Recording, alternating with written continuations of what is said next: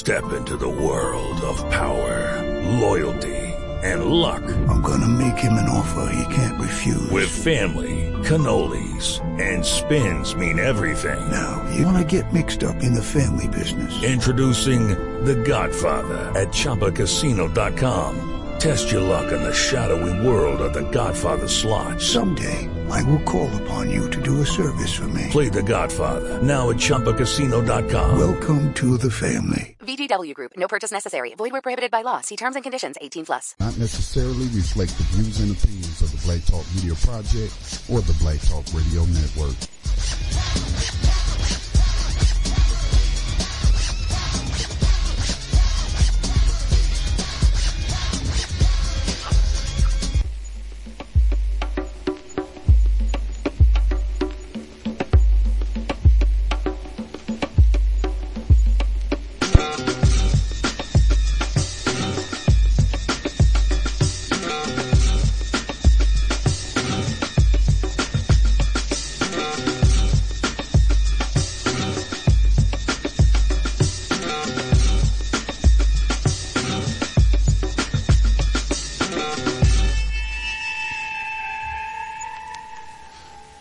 Good evening. Welcome to welcome to Political Prisoner Radio, part of the Black Talk Radio Network. It is good to be on these airwaves with you again on this Sunday night. Today's date is June 28th, 2015. 2015. I'll tell you this month is really going by very, very, very fast. But tonight we want to talk about several different political prisoners. Give me just a second as I try to get my act together and get this stuff set up right. Tonight we want to talk about a couple of new political prisoners. We will be discussing the cases of Bree Newsom. That's Bree Newsom, and I believe the guy who was helping her name is James Tyler, if I'm not mistaken. Tyson. Is it Tyson? Okay, great. All right. So we'll be talking about their cases. We'll also talk about Tom Manning as we highlight a political prisoner birthday this week. Tom Manning, of course, was part of the United Freedom Front, and we should be joined by someone tonight from No Separate Justice. I do want to welcome in Sister Amijo. Welcome to the program, sis. Hey, good evening, Scotty. And I do have Sister Charlene on the line with me. Okay, so yes. Okay, welcome to Sister Charlene. I was wondering what that background noise was, but I know that you are calling in from an event, so that's perfectly fine. I know you're in a room full of people, so welcome to the program tonight. And Sister Amijo, will you guide us through this segment with her? Sure. Sister Charmaine is from the No Separate Justice, project. And, we briefly discussed No Separate Justice last week, but, Sister, can you, give us a history or understanding of how you became involved in the political prisoner movement and what you're working on, in No Separate Justice? Yes, hi. Good evening. Thank you so much for having me.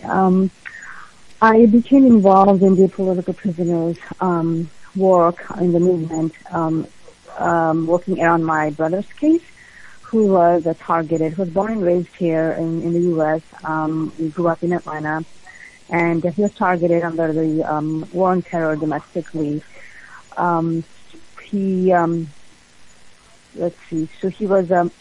He was translating, he's fluent in Arabic, he was translating political literature from Arabic to English and publishing them online. And that came under surveillance. And then he also, so that's kind of the issue around his case. The government has their version. He made some trips with his friends to Canada and DC, took some pictures and shared them with his friends online. The government has case around that. But basically 90% of the time he was translating his literature, came under surveillance. He was kidnapped. He went to Bangladesh in 2005, got married in 2006, and then 10, 12 days after he got married, he was kidnapped by our government, by the FBI, in conjunction with the authorities in Bangladesh. Then he went missing for a few days. And at the time, it became very chaotic for us. We were looking for him. We didn't know where he was located. And we thought the government took him to Guantanamo Bay. And then 4 days, going, missing in action, by having been kidnapped. And then we found out with the CNN, when the CNN broke the news that FBI is bringing in a U.S. citizen from Bangladesh to New York City. That's how I got involved, working around, building a campaign to free him with local activist communities in Atlanta, Georgia, and the Muslim community there. So as a result, my family and I, we got connected to different families, many families, different organizations, and other political prisoners, groups and movements that were in Atlanta. Like in Atlanta, we have the Imam Jain al-Alameem's campaign and movement there too, and they helped us a lot, being very supportive.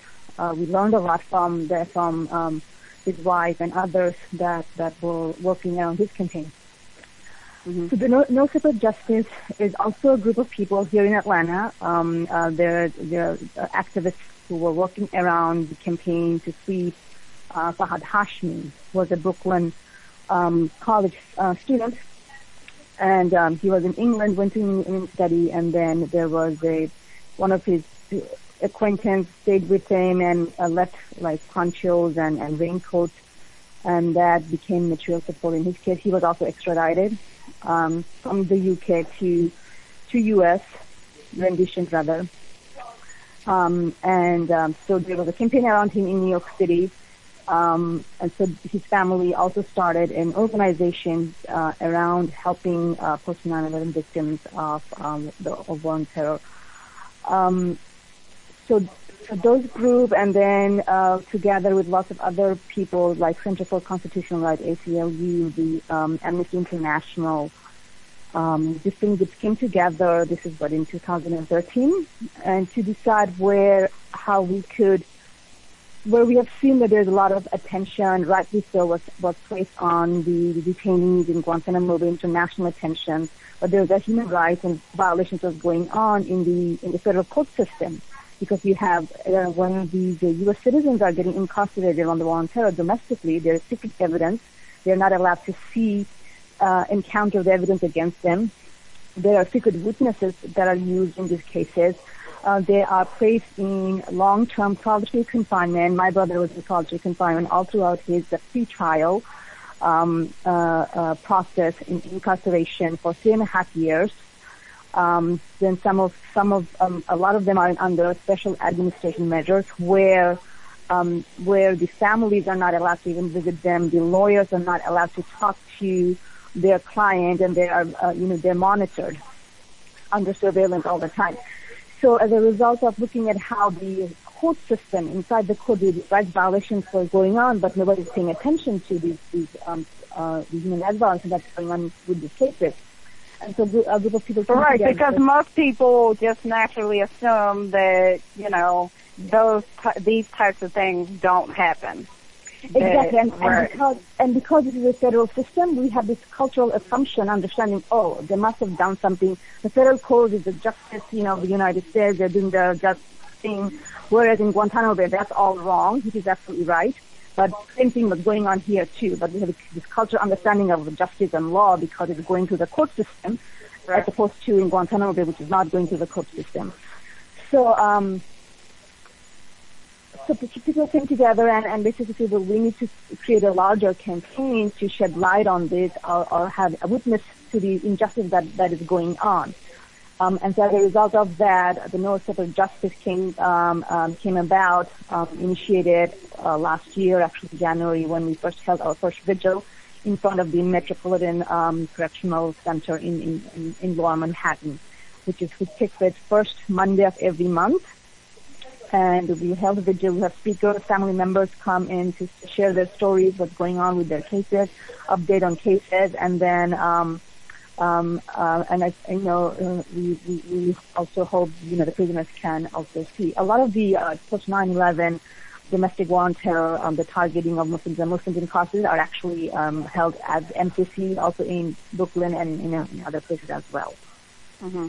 And the Center for Constitutional Rights, we talked about this last week, they actually just won a court case where post 9/11 political prisoners could actually sue John Ashcroft and other former politicians.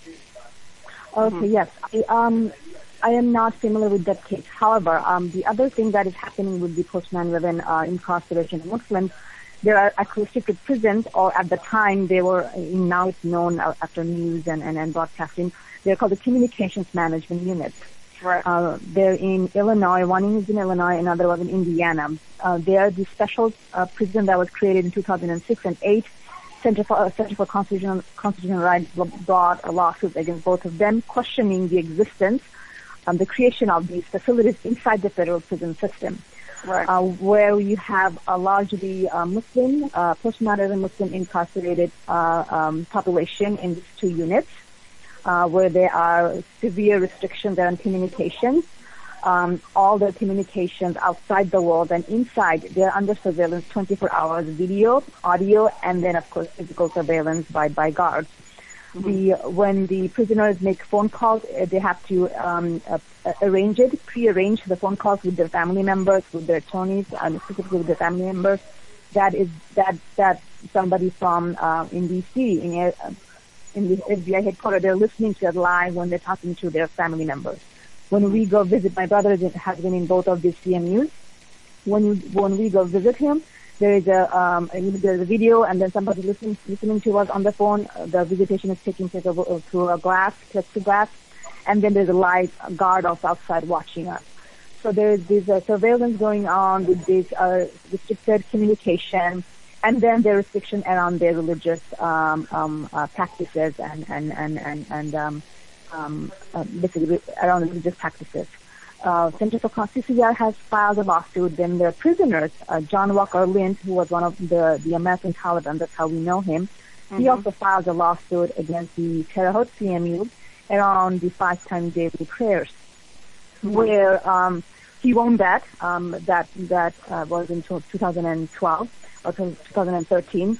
Basically, the prisoner was obstructing them from making their 5 daily prayers in congregation. That's kind of what people do when you're all, when a group of Muslims are in one place, people usually pray together. So that was a problem. They didn't allow it for the longest time, and after the lawsuit, it's not even in a group that they're allowed to pray. They can pray like two people in their cell, basically. Mm-hmm. So that's the lawsuit that I know about from CCR. There were 2 lawsuits. The prayer lawsuit was by ACLU Indiana, and the CCR basically questioned the existence of the CMUs, and they are appealing that because the CMUs, they kind of they standardized their regulation around the CMUs, which was questionable or not formalized before. And after the lawsuit, they just formalized it actually in January, I think they formalized it, and so CCR now is appealing it. In the process of the discovery, what they found, CCR found, is that discovery materials demonstrate that these prisoners were placed in the CMUs as a result of their political and religious views. So that's a discrimination. Right. Right, because one of those other prisoners at the time was an eco activist, Daniel McGowan. Daniel McGowan, yes, I know him, yes. Yeah, so what they did when they first placed the Muslim prisoners there, when Washington, I think it was Washington Post, broke the news about the CMUs, then they started putting in these environmentalist, animal rights activists, which are basically white people, in there to make it look like they were called a balancer, to balance out the population so it doesn't look like they're discriminating Muslim population. Mm-hmm. Yeah. So, you mentioned your brother, John Walker Lindh. Can you tell us about some of the other prisoner cases, just like to highlight a few of them? I noticed there's the Holy Land 5, Tarek Muhammad, who was actually considered a political prisoner by several other organizations like the Jericho Movement and Anarchist Black Girls. Yes. So you have my brother's case, he was translating, the government case was around mutual support, conspiracy. These are usually conspiracy cases, are overblown, and then a lot of other legal actions get attached to those conspiracies. Right. Then you have the Fahad Hashmi's case, which was about basically one of his roommates or a person that he allowed to stay like few days, and that person left raincoat and ponchos, and that became mutual support because that person was in supposedly, according to the government, was in connection with some other group that the government designated as a terrorist organization. That's one case that's in New York City, or was in New York City. Fahad Hashmi right now is in the CMU. Tariq Mahanna is in the CMU. His case is about Tariq Mahanna and my brother was actually translating for the same website. And both of their translations basically came under surveillance. And in his case, it was all about his translation, where the government basically used his translations as the material support. Whereas in my brother's case, they kept the translation as a secret evidence. We did not find out about what the secret evidence was until like a month, 2 months before the trial. My brother did not know until 2 or 3 months before the trial. Then we have the in New York City, you have Shahar Mateen Siraj. He was entrapped by NYPD and the FBI together. It's called in the media, or the government calls it the Herald Square bombing case, but he was basically entrapped. And then we have the 465 case. There are 5 young men from Albania, Turkey, and then I think Palestinian defense. That was also an entrapment case. In that case, most of them actually have life imprisonment, and one of them has life imprisonment plus $1 million of fees, retribution fees. So it's really strange. This is a case they were entrapped, signed by agents, by informants, and then on top of that, they're getting life imprisonment for something that they have nothing to do with. And then you have this $1 million retribution. This is absolutely unjust and unfair to the families, to the prisoners, to the Muslim community as a whole. Then you have the Holy Foundation case, which is again for the family members or the individuals who are incarcerated. They're also in the CNUs or have been in the CNUs. Some of them have been out from CNUs recently. They're basically giving charity to children in hospitals or education in Palestine.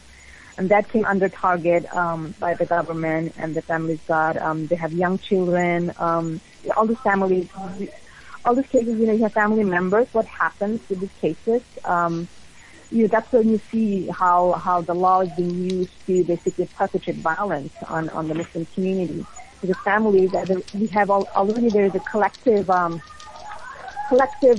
stigma in the larger Muslim community, the collective guilt that is imposed on the Muslim community. And then when somebody gets targeted and incarcerated in these kind of cases, then you have the isolation and the stigma within the Muslim community, where these families get alienated and isolated from their larger Muslim, local community, Muslim community, and stigmatized. This is Scotty. I have a question about something you brought, something that was touched upon as far as the entrapment. We see a lot of that happening in the Muslim community, and we see a lot of it happening in the black community. And one of the things that I noticed, and I want to know if you noticed the same thing, is that we just suffered a horrific terrorist attack on a historic black church in South Carolina, Charleston, South Carolina. And one of the things that I had written about was the fact, and I talked about it on another radio program, is the fact that how come we don't see this sort of thing happening to these potential white terrorists that they call in domestic terrorists or right-wing extremists and things of that. Now, have you noticed that, or maybe it's just me? Yes, of course. There's this double standard, right? When you have the issues around Muslims, community members who have been incarcerated when they have not committed any violence or any crime in their life. My brother has not committed even a petty crime. But then they're basically attaching these kind of notions of violence when the evidence does not even show that. And then you have, something like that happened in the guy's name, I forgot his name, Hofer or something. The kid in the black church, historical black church, he actually committed violence. And it's a double standard that we have, how society and how immigrants and people of color, Muslim, African American, other communities of color are marginalized by the law. White supremacy is inscribed in the law of this country, in the court system, in the legal system. Now, so it's always benefiting, white supremacist ideologies and practices and institutionalization of that and marginalizing and committing legal violence on communities of color. Now, another thing I had also noted, and I wrote this on Facebook, is that the only time I see not that I see everything, but I pay attention to the news a lot, cause that's what I do. That's, I'm a citizen journalist, but I noticed the only time white people are getting arrested is when they Muslims and they being framed. And would your brother, I don't know, so I'm asking, but if I'm looking at a picture of your brother, and if I was to see him on the street, I would classify him as white. I would think that, I don't know how he classifies himself, but I have noticed that the only time I see white people being brought up on these sort of charges is when they're Muslims. Have you noticed that too? With the post now, yeah. So I see. Exactly. So it's exactly. So it's the issue around when you are actually Muslim, whether you're white, black, or brown. So the issue is that Muslim communities when people are getting. If you see through my brother's trial, if you look at the transcript, or Tarak Mahanna's transcript, you see in the court, a lot of religious and cultural things are being taken out of context and misinterpreted. And as a result, the community members, and we felt that Islam was being attacked in the court, because the judge doesn't understand the Islamic culture, the Muslim culture, or the religion, and the court doesn't actually even care about religion. The court is in the separation of church and state. At the same time, the court is actually deciding matters of religious practices of this defendant, of the person who's accused. And then, and of course, when a white person accepts Islam and becomes Muslim, it's also, that's when they're getting targeted with these kind of charges and cases, because it's the Muslimness, and Islam is in question here. And as a result, what's happening in what I think is happening, and I'm actually doing my dissertation on this as well, I think it's a creation of trying to create a moderate Islam. It's the state trying to create a moderate Islam. The state is really involved in crafting a religion or religion that it supports. And so that's when you have there's a huge constitutional issue, the separation. Where is the separation of church and state? When the state is very actively involved through the court, through its practices, by sending informants in our communities. What is happening is that Muslim community members are afraid to go to the mosque and to pray. So basically, that person is no longer now getting the benefit of praying inside the mosque. So yeah, I just think the state is involved in meddling with the religion here in regards to Islam, and we're not paying attention to it. What's going on? I don't have any more questions, Sister Amija. Yes, sister. So you started, before Scotty started asking questions, you were talking more about some of the campaigns. Can you continue? I think you had started talking about the Fort Dix. Yes. And so, local communities, when, the Fort Dix Fire, they had a little campaign around their loved ones. We had a campaign in Atlanta, Boston, and there was a campaign around Tarak Mahanna, Fahad Hashmi, New York. So all these campaigns have come together as a No Separate Justice campaign, kind of under that also. But there are new cases where people are trying to, local communities are also working on in other places. We from I'm International Coalition to Protect Civil Freedoms, we also look into these cases. We monitor these cases. And we have programs like we do Ramadan gift programs where we try to collect donations and then send $100 to as many prisoners as we can get. We have started a Ramadan letter and postcard writing to these prisoners. Where, basically the Muslim community has been kind of living in fear as a result of this kind of targeting, and we have Muslims in prison, and they actually want the community they want to communicate with their own community members. So the target audience during Ramadan is the Muslim community, and so we're trying to do a lot of activities around that. Volunteers are writing to Muslim prisoners. I'll be doing in conjunction with other groups here. I'll be organizing one Eid card greetings event later on. So that's another campaign.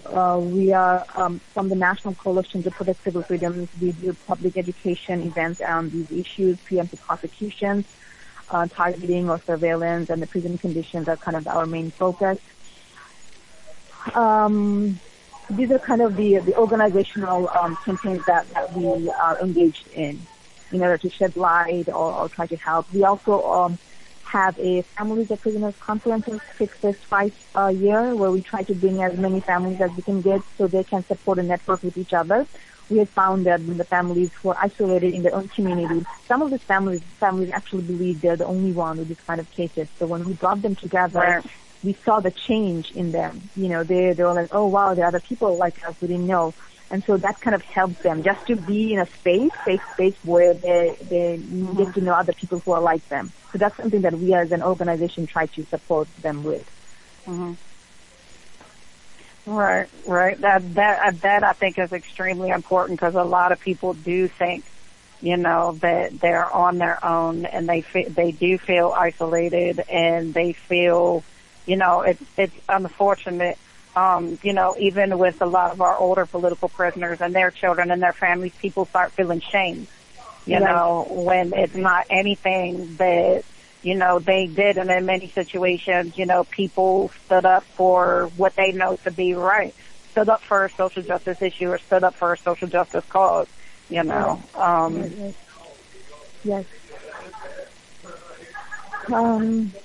I think there's a lot of fear within the Muslim community. There's a lot of fear because they're under surveillance. They're informants in New York City. There's informants in every mosque. People are living in fear, and when this kind of things happens, it kind of perpetuates Islamophobia. It kind of perpetuates this idea that there's such thing as terrorists, when these are actually all imaginary, imagined construction of Muslims.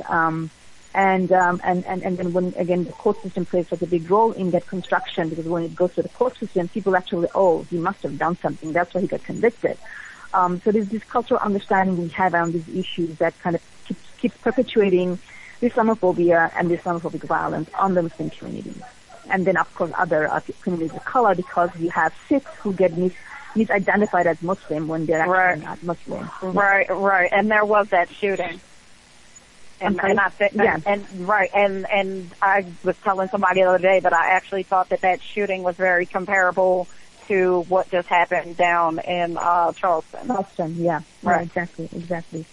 Exactly. And this is all related. Also, what happened in Charleston with the black community, and that black community has been historically targeted, in this way. And this is like the new COINTELPRO era that we are living through right now with what's going on in the Muslim community.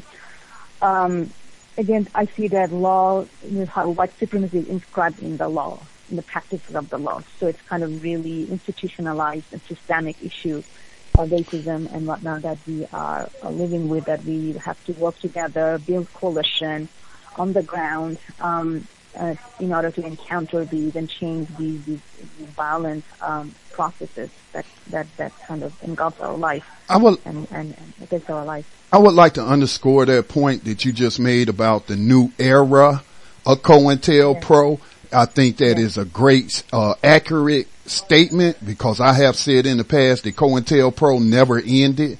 It just turned into something else. Now it's bigger and badder than ever. And so I like that phrase that you use, a new era of COINTELPRO. But another thing though, just to highlight the inherent racist and white supremacist way that the United States is engaged in a quote unquote war on terror. Well, another thing that the terrorist attack that occurred in Charleston, South Carolina, brought to the forefront, at least, I'm not seeing it on mainstream media, but I've been writing about it, and I've seen other people in alternative media talking about the fact that they eviscerated, the unit in Homeland Security that tracks right-wing extremists, aka white terrorists. It's only one, they only got one person in that unit now. So again, that just goes to highlight and show us, the racist white supremacist way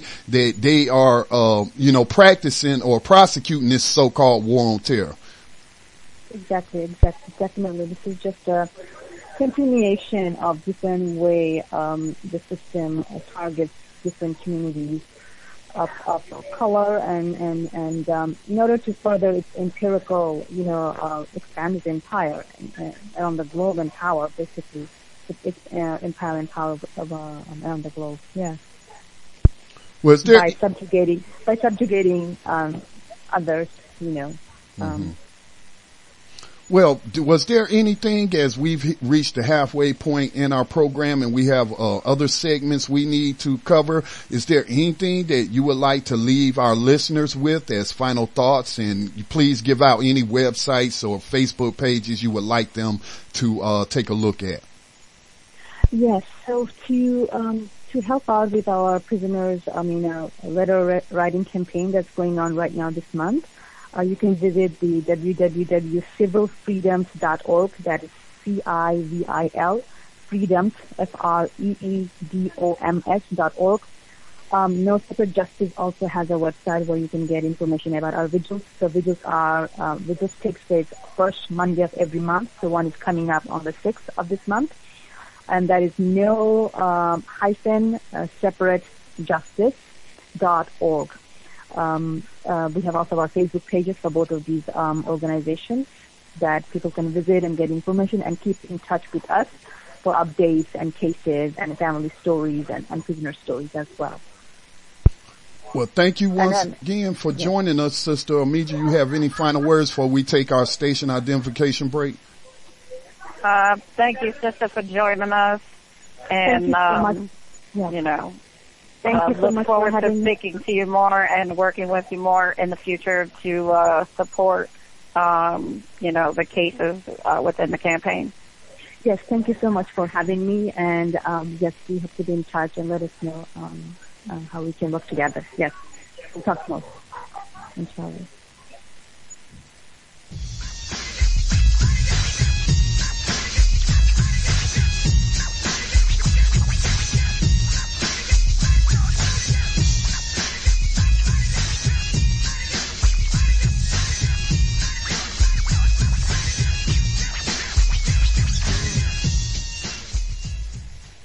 You are tuned in to the Black Talk Radio Network. For podcasts and live program scheduling, visit us on the web at blacktalkradionetwork.com. Dear friends from the Black Talk Radio Network, this is Nestor Garcia speaking from Havana, Cuba. And what I want to tell you is that you have all our solidarity on your fight for the several political prisoners that have been held by the U.S. government. Our comrades and we will fight for the social, political, and human rights of the masses in your country, and we are ready to help you in all the ways we can. So count on us for all your campaign and for all the things you want to do for the freedom of your people and the freedom of the political prisoners. Welcome back. You're listening to Political Prisoner Radio right here on the Black Talk Radio Network. We broadcast this program every Sunday night Creator willing, at 9:00 p.m. Eastern time. This program is co-hosted by myself and Sister Amijo Whitlock. Sister Amijo, wow, I was taken by surprise. I had no idea that we'd be speaking to the sister of John Walker Lynn. Sister Amijo, you there? Looks like we lost Sister Amijo. Y'all hold on while I get Sister Amijo right back on the line. Somehow we lost her. We do want to talk about the cases of Bree Newsome. Hello? Okay, we had lost you, sis. Sorry about that. Yeah, so I was just telling the listeners we were going to transition and talk about Bree Newsome and the other guy who, what's his name again? James Tyson. James Ian Tyson. James Tyson. Bree Newsome and James Tyson. For those who don't know who that is, well, you probably have been seeing the pictures of the sister from North Carolina who scaled the flagpole down there on the Capitol grounds of South Carolina and removed that flag. And so James Tyson is lesser known. A lot of people don't know or are not mentioning his name, but he was the second person arrested who was assisting her. He was the white guy that was at the bottom of the flagpole who was in safety gear. He at first I thought that was like a state worker, but as it turns out, that was actually James Tyson, and I believe he is the one who trained her on how to climb that pole. But what was your initial thoughts when you heard this story? I think there's been a considerable, amount of debate regarding the Confederate flag. It's a historical debate, that's been raging on. It's issues across the country of various different, symbols of hate and statues and, Confederate soldiers and, different things like that, just all across the country. I know there are a lot of issues here in Baltimore, Maryland. And I mean, one of those is that we have a park here named Robert E. Lee, so we have a Robert E. Lee Park. There's Christopher Columbus statue. There's several, Confederate statues across the state. Somebody was mentioning, there was a bust of, Tawney, who was the judge in the Dred Scott case. So there are all these symbols of racism and white supremacy that exist in our daily life. Even, there's a multitude of symbols around, Washington, D.C. and so on and so forth. So, but some people would go so far as to say whether it's the Confederate flag or the U.S. flag, that they are interchangeable symbols of racism and white supremacy. I guess it depends on someone's individual ideology and how they would view them. But in this scenario,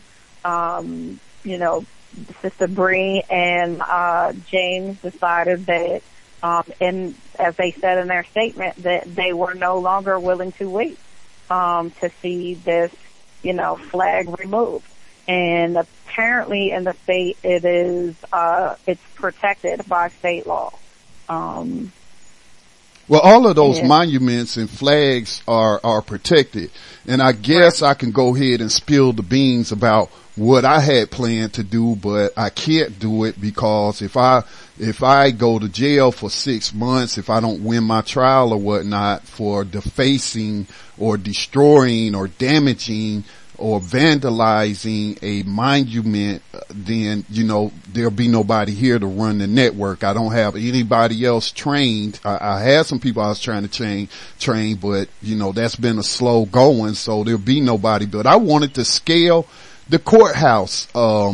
We have a monument about 100 feet high up in the air, so probably as high as that flagpole with a Confederate soldier on top of it. And I wanted to go out there and scale that thing and take a sledgehammer and bust them off of there, and then go to court and argue my case that this isn't a monument. This isn't, whatever you're trying to call. This is a terrorist symbol. This is the symbol of terrorism. These are the symbols of traitors. If you want to look at it from the perspective of the United States, but just to bring attention, just for that propaganda purpose, because we have another monument. I wanted to take red paint and pour it over this monument that's like a tombstone, but it's not a tombstone, and it's sitting right up there in front of the voting polling place where we go vote every year, and I first noticed it several years ago. And so I don't,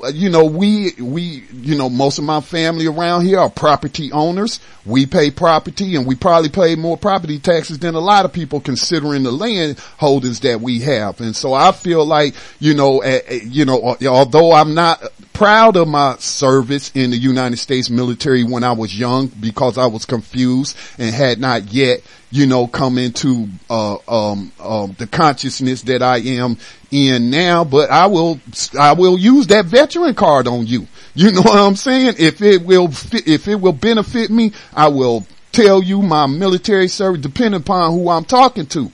But then when I look back, and I'm hoping this will happen in the case of James and Sister Bree, is that the same argument, legal argument that I just made to you, because that would even more apply to that flag, cause that battle flag that they flying is the battle flag of General Lee in the Northern Virginia Army.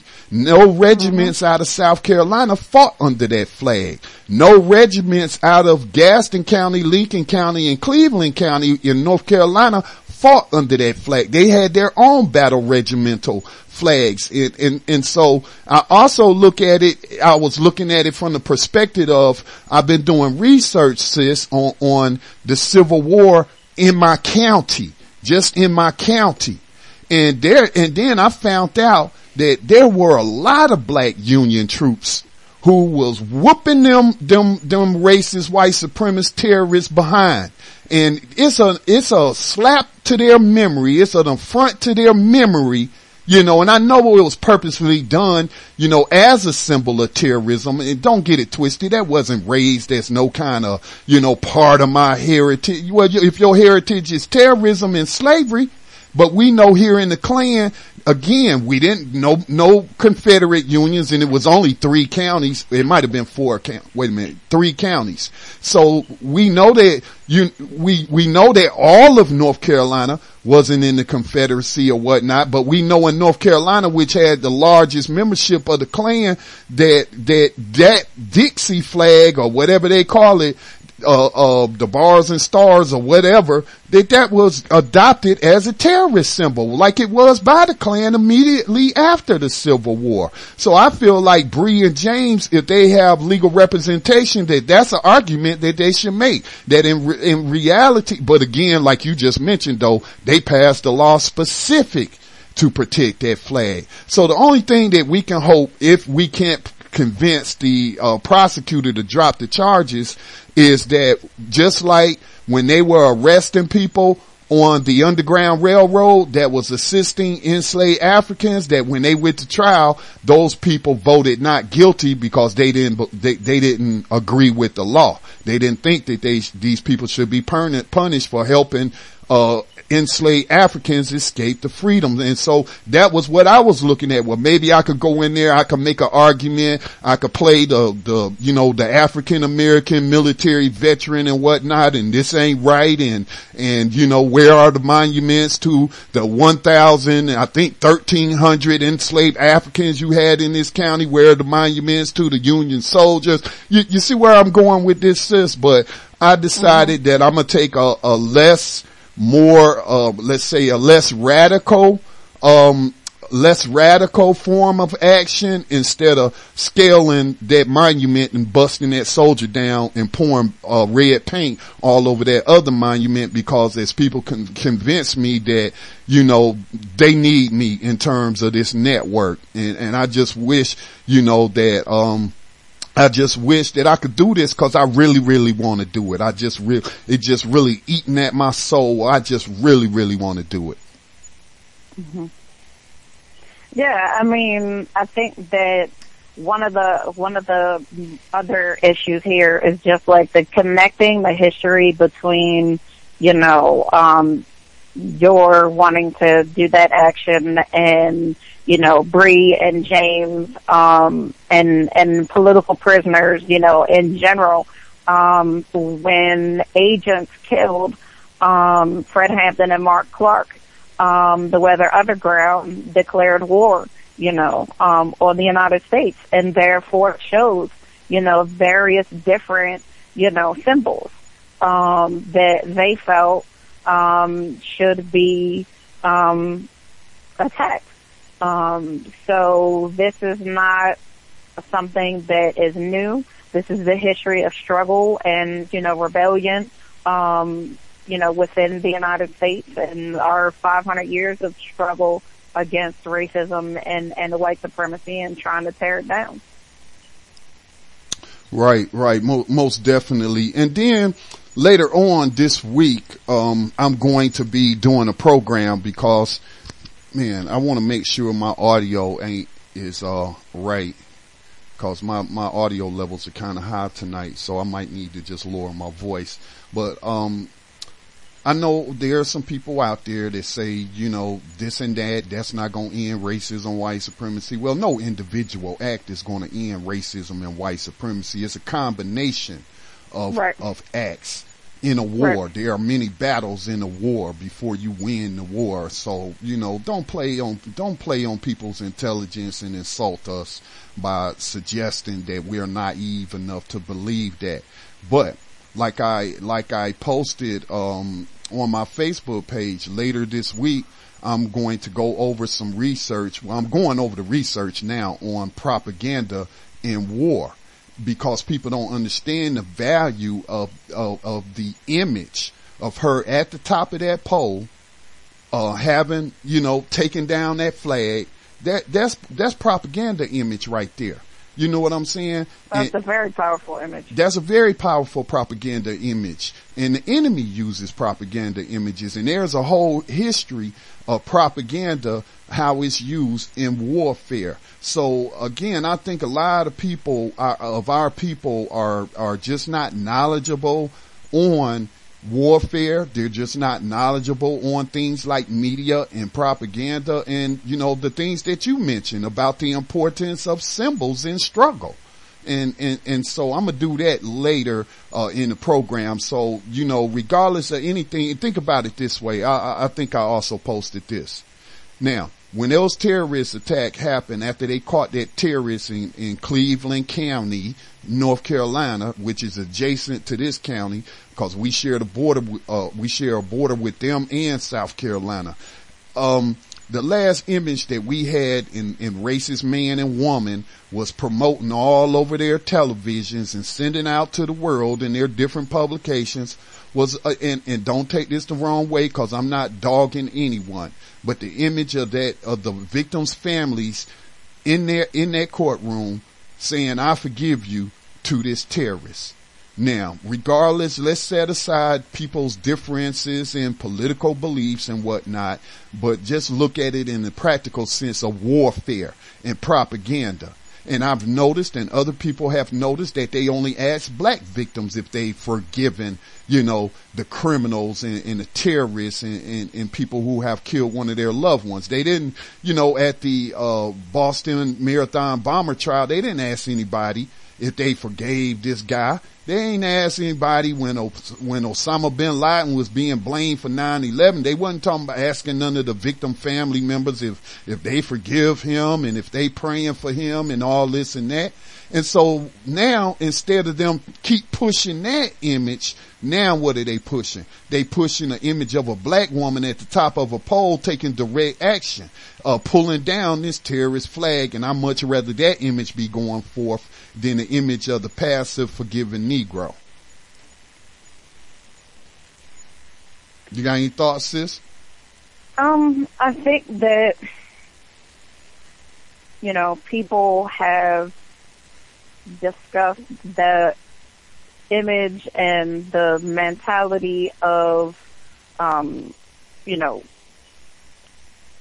people shooting back as a form of curing racism. And one of the issues that I've seen in the media is people saying that, you know, how horrible, you know, a person, you know, he was, as the church was so welcoming to him, having been there for an hour in Bible study, and how he could do that in such a sacred place, you know, and the fact, the history of that church, that was the Church of Denmark, Bessie, and how, you know, people think, you know, what are rethinking thoughts on gun ownership, and rethinking thoughts on, you know, approaching sacred spaces and so forth. You know what I'm saying? Mm-hmm. You know, and, you know, just people, you know, being hesitant for, you know, opening doors and fellowshipping, you know, spiritually with people of other races and different beliefs, you know, when things like this, you know, have occurred. And it's also been likened to, you know, the bombing of the 4 little girls, you know, and the history here, and making that connection between racism and white supremacy, you know, what it looked like, you know, what it looks like now and what it looked like then. You know, there really is no difference between those two different terrorist attacks. And of course, you know, the FBI actually declaring it not a terrorist attack, you know, which really set me off. Yeah, most definitely. Now, I haven't heard anything, and I'm not expecting anything from the Department of Justice, but I have heard that they are investigating it as a act of domestic terrorism. But you're exactly right. James Comey, I think, is the FBI director, and I mean, the investigation wasn't even over. I mean, you ain't even investigated this totally. I mean, he said that within 2 days, 48 hours, he came out and said that. So what does right. what did that tell you? He's a terrorist sympathizer in my book, but he didn't hesitate to throw our sister Assata Shakur up on that most wanted terrorist list. And what has she bombed? You know, how many people did she kill running up in a church or something like that? For him to say that this wasn't an act of terrorism, again, like I said on my Facebook profile, the FBI is a terrorist organization. Oh, of course they are. You know, they are in cahoots with federal, state, and other local law enforcement. And if we know that local law enforcement is, you know, inundated with racists and white supremacists, it goes all the way up the chain, all the way up to the top. And I mean, all you have to do is, you know, crack open some books and look at some of these legal cases, and you'll see the things that not only are they doing here in this country, but what's happening in other countries. You know, how the CIA and FBI have been used to kill, you know, leaders across the world. You know, we know that the case in, you know, Patrice Lumumba. We know they were involved in the incarceration of Nelson Mandela. We know that they were involved in the death of, you know, Muammar Gaddafi, and I mean, countless others across the board. I mean, look, the U.S. government has, you know, in the military, the School of Americas, you know, where they're training different people here, you know, to go back and engage in oppression, you know, within their own community. You know, I mean, that's basically, you know, some of the things that is happening, you know, and then we already know, I mean, just the drug trade and everything else that, that the federal agents have historically been involved in other, you know, various different things. And, what is it? In Mexico, it was, the Fast and Furious. Right. Or however that was, defined, where we know that they were, you know, running drugs and guns in a certain neighborhoods, you know, for that devastation and various forms of population control. You know, we know that they're doing that kind of stuff. You know, we know that they're putting out various forms of biological warfare. You know, I mean, it just goes deeper and deeper. Yes. So, people that are up on the history of the United States government, as well as specifically the history of FBI, as our last guest brought up, COINTELPRO. That's the FBI. That's the FBI, J. Edgar Hoover. And like you mentioned, we know that they work with law enforcement agencies all across this country to put the very political prisoners we talk about on this program, to either put them in prison or assassinate them. Right.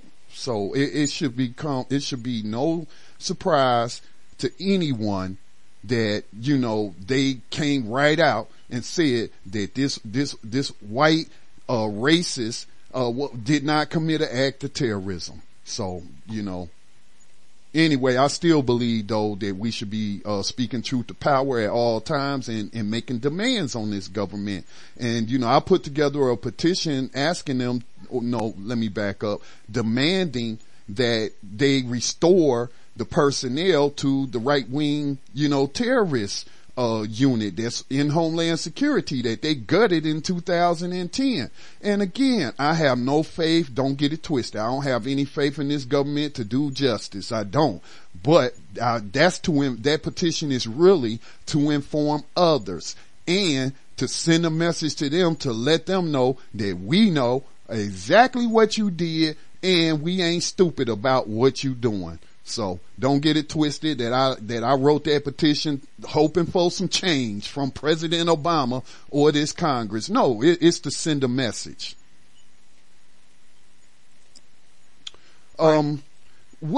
Now I was confused about this, and again, for those that don't know, I only became aware of political prisoners a little over 3 years ago.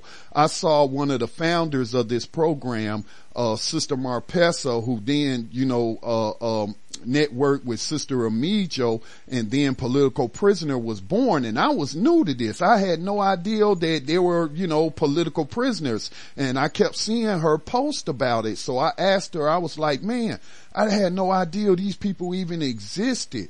I knew about Black Panther Party, but I ain't know, some of them brothers and sisters was in prison. I didn't know that. And so, I'm still learning a whole lot.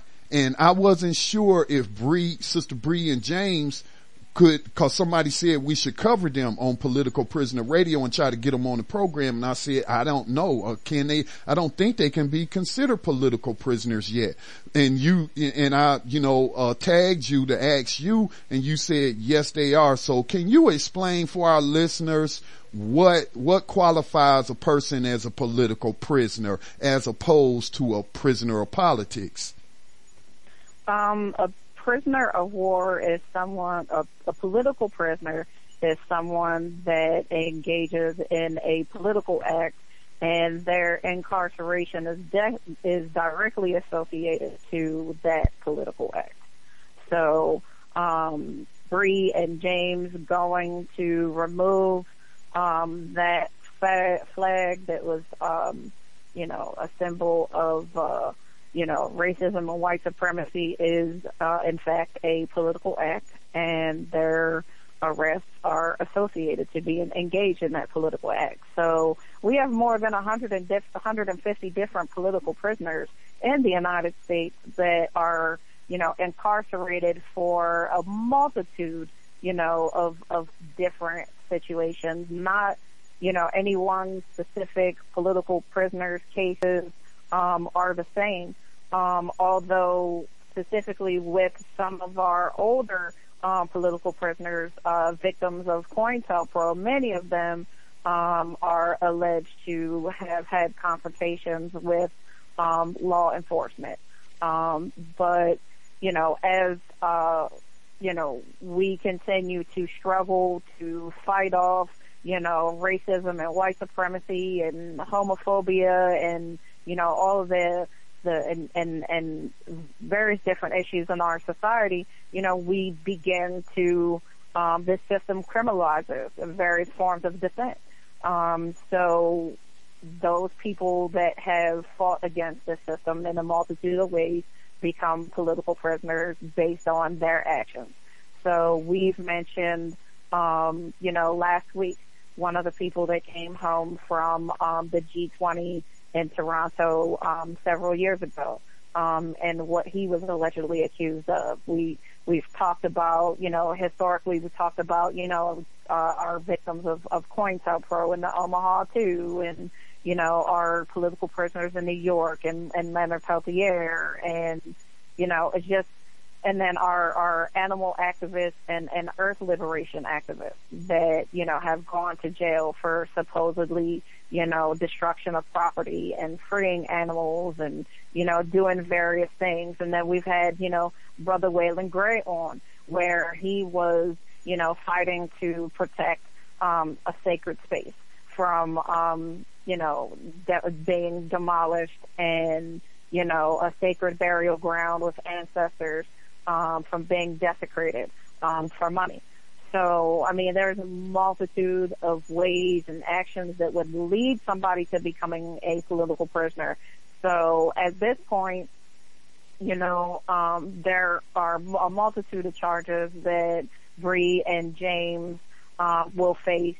The last time I looked at the Indiegogo account, Bree had at least $100,000. And I know you and I had talked about Michael Moore being supportive. There's support pouring in, throughout the country on behalf of Bree and James Tyson. And it's going to be a long battle.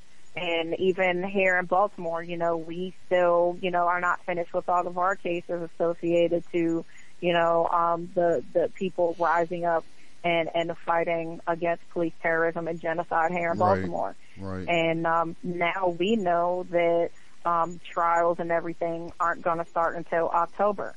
And what we found out is that on Monday there was a judge signed to their case that actually is allowing the police officers to they did not have to come to court to plead guilty.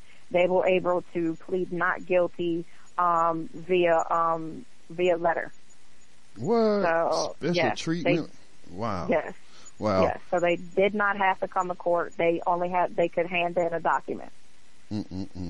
Then also we can't forget the political prisoners that came out of Ferguson, because I imagine many of them might still be, going winding through the courts, if not in jail or in prison already, because they're, we don't really have any alternative media in that area to, get the word out so that we can publicize it internationally.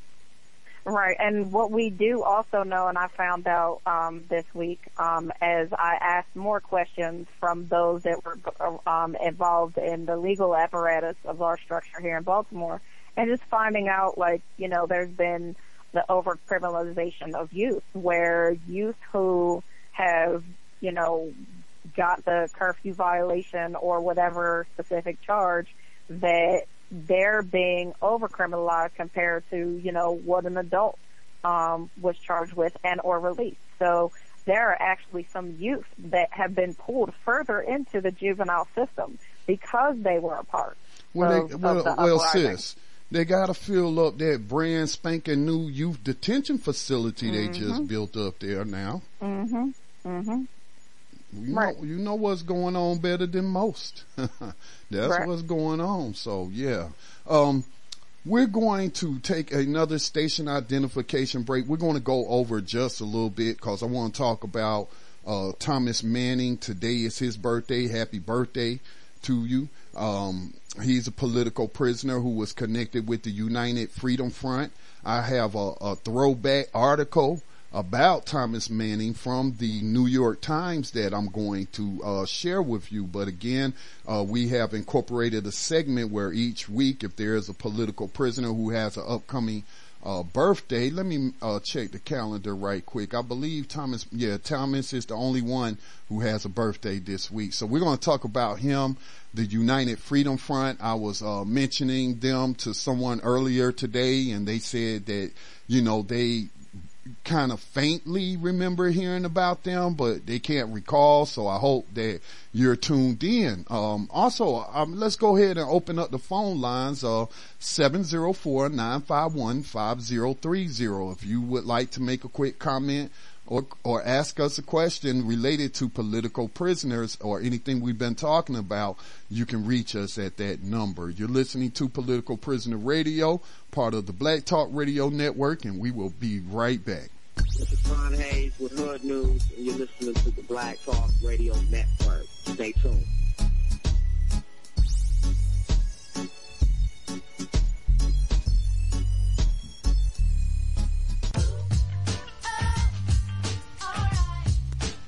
The power structure has successfully created the image of the American Negro as someone with no confidence, no militancy, and they had done this by giving him images of heroes that weren't truly militant or confident. And now here come Cassius, the exact contrast of everything that was representative of the Negro image. He said he was the greatest. All of the odds were against him. He upset the odds makers. He won. He became victorious. He became the champ. They knew that as soon as if people began to identify with Cassius and the type of image he was creating, they were going to have trouble out of these Negroes, because they'd have Negroes walking around the street saying, "I'm the greatest, greatest, greatest, greatest."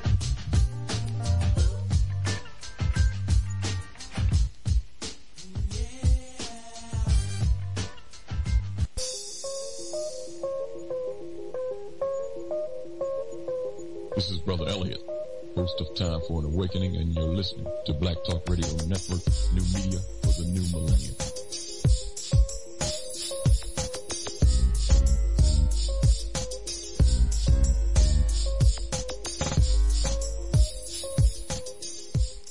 Now, I specifically welcome back to Political Prisoner Radio. Scotty Reed in on this broadcast with Sister Amija Witt live behind the enemy lines known as USA Inc. I shared that clip specifically because it relates to the power of images. See, Malcolm X is the reason that Black Talk Media Project exists. I've never met Malcolm X, of course, even though I was living in Detroit at the time when he had a temple, that he was leading in Detroit. But I was maybe 2 years old, 3 years old. But so you might say, well, how did Malcolm X, play a role in creating the Black Talk Media Project? Well, I had gotten seriously injured on a construction job, and I was laid up, partially paralyzed for 1 year. And so the only thing I could really do was get on the internet. And so I'm looking at all this stuff on YouTube and searching out videos from people like Malcolm X. And I came across Malcolm X being interviewed by the U.S. news media. And he talked about the power of media in that interview and saying how it can be used to program the American people to do whatever they want them to do. Get behind a war. One day this country is your friend, the next year the media flips the script and now everybody's hating that country and calling it an enemy. That's the power of media. And we know his quote. I got it memorized by heart, that media is the most powerful entity on the face of the planet because it controls the minds of the masses, and that's power. They have the power to make the innocent look guilty and the guilty look innocent. That's power. And so again, if you don't understand the power of an image of a black woman, a strong black woman climbing that pole and snatching down that terrorist flag, then you don't understand the power of media. You don't understand the power of propaganda and how it's used. And Malcolm certainly understood it, and I picked up on that. And because I had a background from the United States military in communications, I knew that that's probably why the Creator, allowed me to go in the military to get that skill so that I could then come out and use that, what I learned, to then create an independent black media platform in working in radio. Because that's what I worked with a lot, was radio communications when I was in there. So again, if you don't think that what she did wasn't worth anything, then again, I hope you'll turn into a program I'm gonna do later this week on war and propaganda. And that's why you just heard that clip.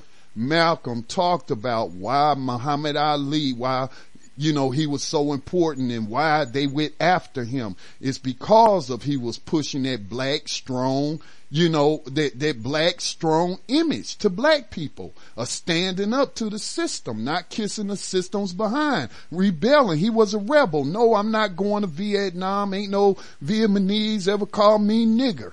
You know what I'm saying? And so that's what Malcolm was talking about, cause then all the masses of the folks, they hear Muhammad talking about I'm the greatest, then all these masses of black people gonna be walking around talking about I'm the greatest too.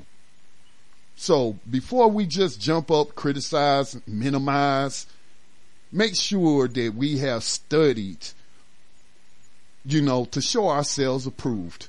All right. So sis, before we move on to talk about Tom Manning and the United Freedom Front, did you have any final thoughts on Sister Bree and James, what's his name again? Tyson? Sister Amijo, I'm sorry, Sister Amijo. I'm sorry. Go ahead. I had you muted while I was in the break. Go ahead, please. Oh, no, I was just going to say that I agree with your entire statement. For people who would devalue such an act that they really don't get it. No, but we gonna help them get it, aren't we? Right, right. Exactly. That's what we here for, right? We ain't here to condemn them or fault them for not knowing these things. That's why this network exists, so we can share information.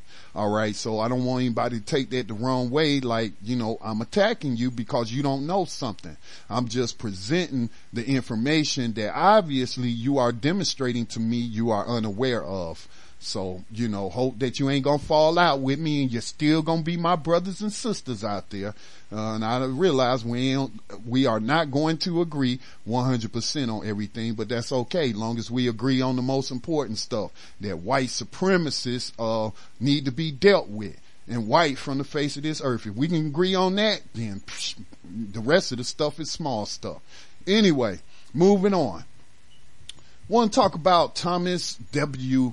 Manning. Sis, do you know how long Thomas been locked up? I think Thomas has been locked up for at least 35 years, 30, 40 years. Yeah. 30. Yeah. Let me share this with you first. Let me do it like this. I'm gonna share from denverabc.wordpress.com, which keeps a database on political prisoners. You can go there, type in Thomas Manning. You also find his address. I'm going to get that out in case you want to write him. Thomas Manning, number 10373-016. Today is his birthday, by the way. He is being held as a political prisoner at FMC Butner Federal Medical Center, P.O. Box 1600, Butner, North Carolina 27509. Thomas Manning is an anti-imperialist revolutionary who was active in the United Freedom Front, a clandestine anti-imperialist organization that carried out targeted bombings of corporate buildings, courthouses, and military facilities, and also carried out bank robberies to fund revolutionary projects. He was unjustly sentenced to 80 years in prison for killing a New Jersey state trooper in self-defense. Now, I'm gonna read some. This is how the New York Times reported when he was sentenced. This is the headline, and this is from 1987. In 1987, that was my first year going in the military, and Thomas Manning is a former military veteran, a Vietnam veteran at that. Anyway, it's titled Manning Sentenced to Life in Prison and Murder of Trooper in Jersey. Thomas W. Manning, an avowed revolutionary, was sentenced today to life in prison for the murder of Trooper Philip J. Lamonaco. The highly decorated trooper died in a shootout when he stopped Mr. Manning's car on December 21st, 1981 on Interstate 80 in rural Warren County. Judge Michael R. Imbriani of Superior Court, in imposing the sentence, specified that Mr. Manning would not be eligible for parole for 30 years.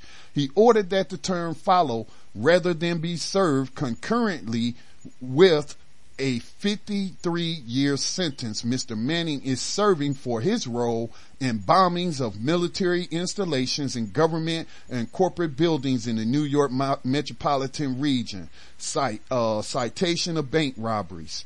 Judge Ibriani told Mr. Manning that he was imposing a maximum sentence because of your long and continuous use of violence.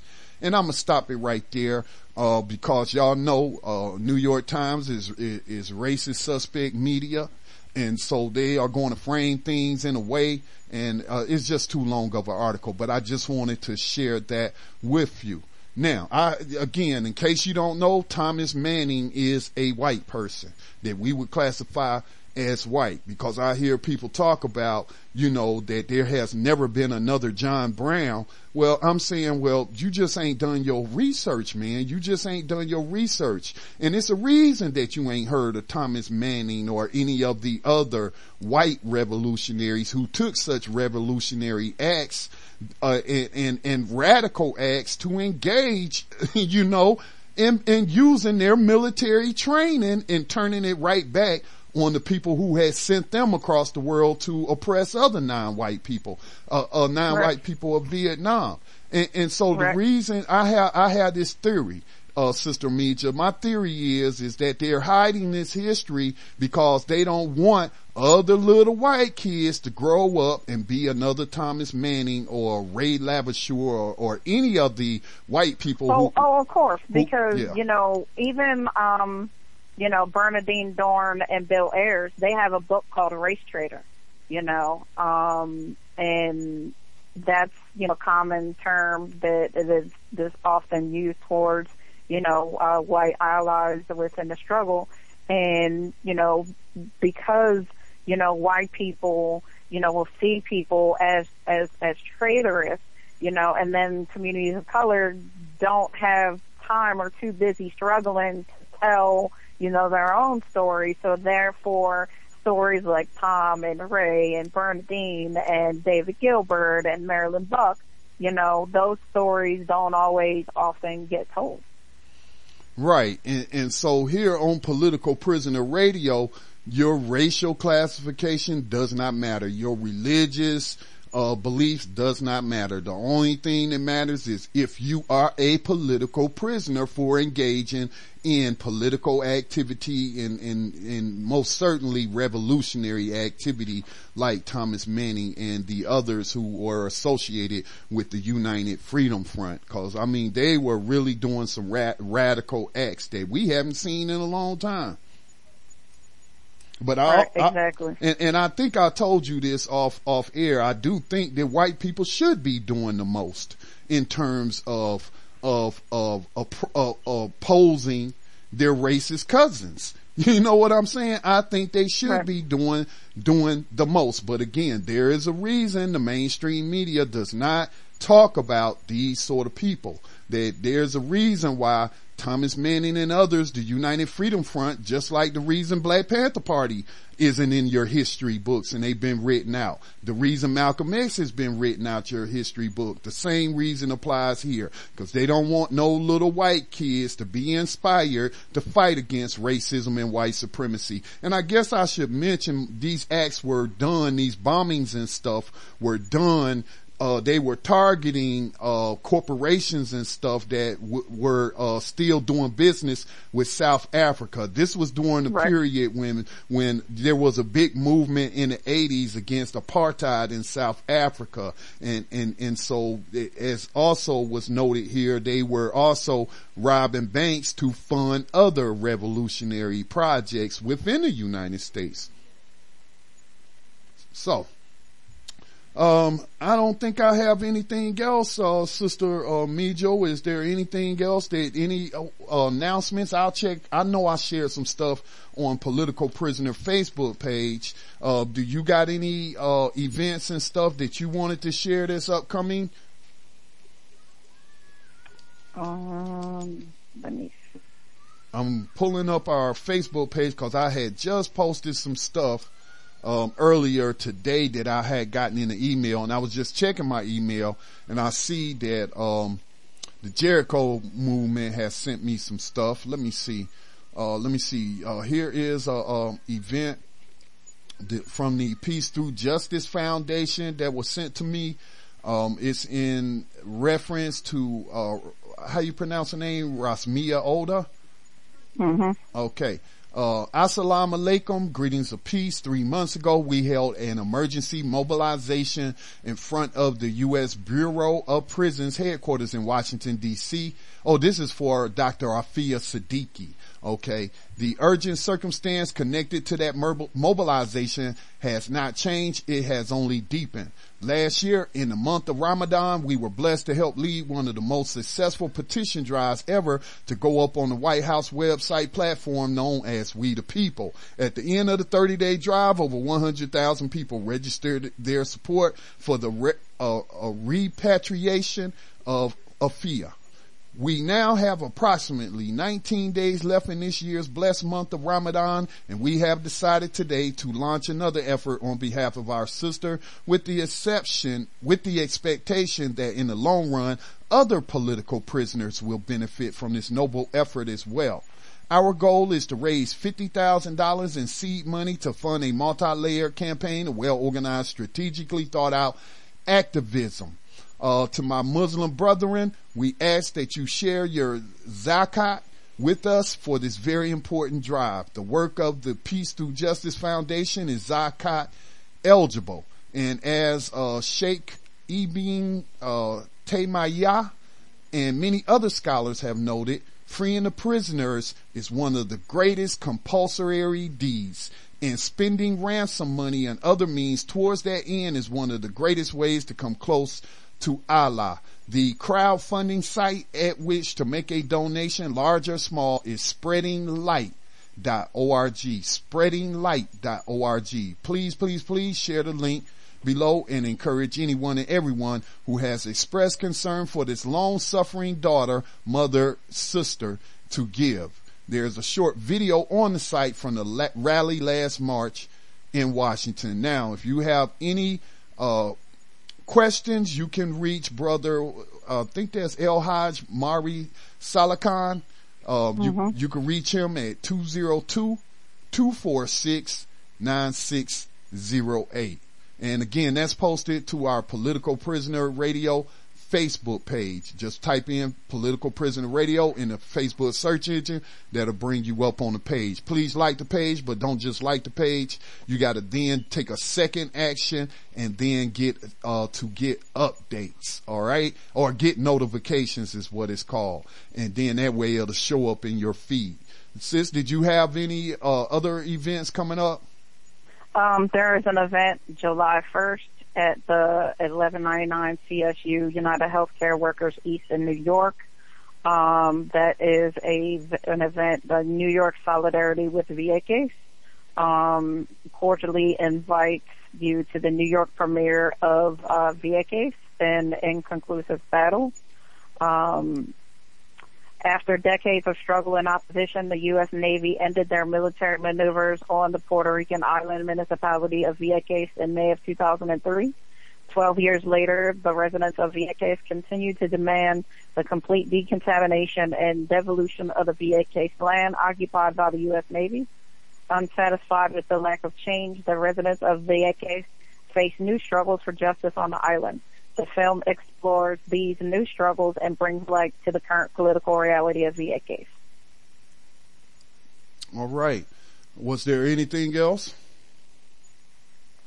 I did also want to mention, as we were speaking earlier, with the sister from No Separate Justice and talking about making those connections, and looking at, local, national, and international political prisoners. I just wanted to mention that a Palestinian political prisoner, Kader Adnan, is supposed to be released in 2 weeks from an Israeli prison. And that was confirmed this evening by his lawyer speaking to Al Jazeera's. Adnan had also agreed to end his 55-day long hunger strike. So he is supposed to be freed on July 12th. Okay. All right. So again, people, please follow our page, Political Prisoner Radio. That's there on Facebook. You can also find podcasts in 2 different places. You can, of course, on our main page, Political Prisoner Radio on BlackTalkRadioNetwork.com. If you hover over it, well, even if you just go to the main profile page, there's a media player there that holds all the archives. We're on Stitcher as well. I think that's the one that's on that page.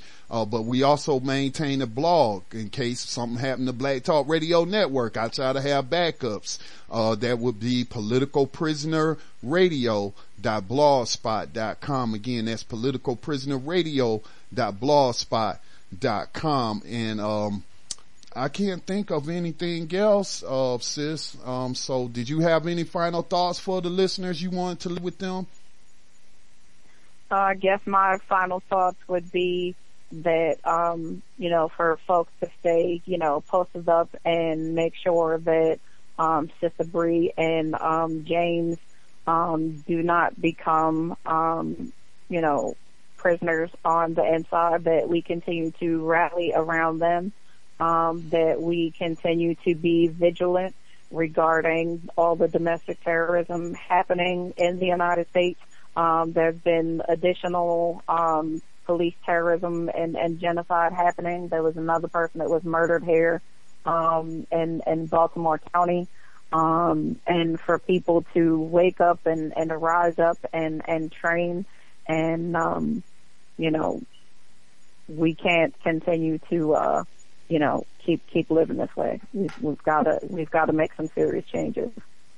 Right. I learned from the political prisoner movement, and I believe it was Chairman Fred Hampton Jr. who I heard say, "Dare to struggle, dare to win." Right.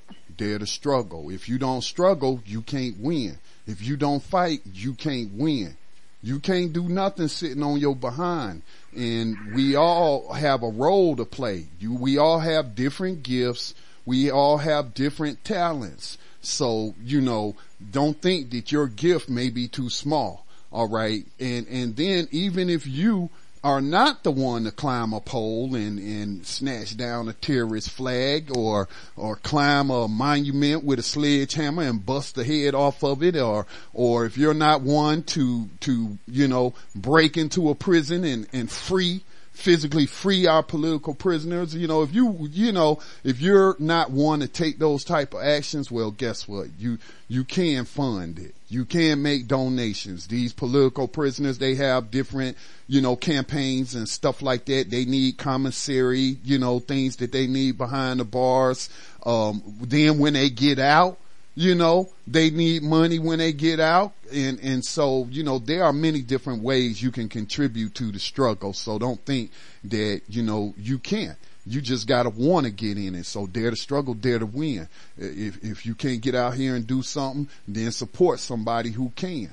All right. And so I'll close out with this. I'll be on air tomorrow at 4:00 p.m. Eastern time.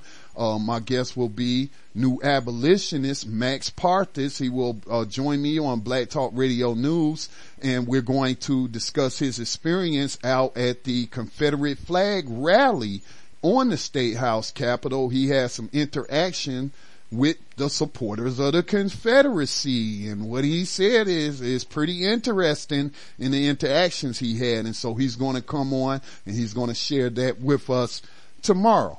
All right, going to close it out and say, recognize the fact that you live behind enemy lines, that America is a battlefield and there are casualties being reported every day. So that you don't become a casualty, or at least you can reduce the likelihood that you'll become a casualty, then you need to develop battlefield awareness. Battlefield awareness will keep people from running up in your church and gunning you down. Battlefield awareness will keep racist terrorists from coming in the night and burning down your church. Battlefield awareness will help you survive a police encounter.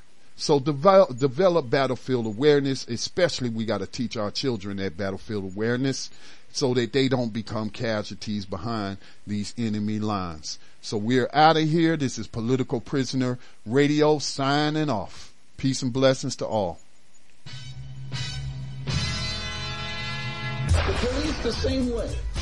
They put their club upside your head and then turn around and accuse you of attacking them. Every case of police brutality against a Negro follows the same pattern. They attack you, bust you all upside your mouth, and then take you to court and charge you with assault. What kind of democracy is that? What kind of freedom is that? What kind of social or political system is it when a black man has no voice in court, has nothing on his side other than what the white man chooses to give him? My brothers and sisters, we have to put a stop to this. And it will never be stopped until we stop it ourselves. They attack the victim, and then the criminal who attacked the victim accuses the victim of attacking him. This is American justice. This is American democracy. With Lucky Land Slots, you can get lucky just about anywhere. Dearly beloved, we are gathered here today to... Has anyone seen the bride and groom? Sorry, we're here. We were getting lucky in the limo and we lost track of time. No, Lucky Land Casino, with cash prizes that add up quicker than a guest registry. In that case, I pronounce you lucky. Play for free at LuckyLandSlots.com. Daily bonuses are waiting. No purchase necessary. Void where prohibited by law. 18+. Terms and conditions apply. See website for details.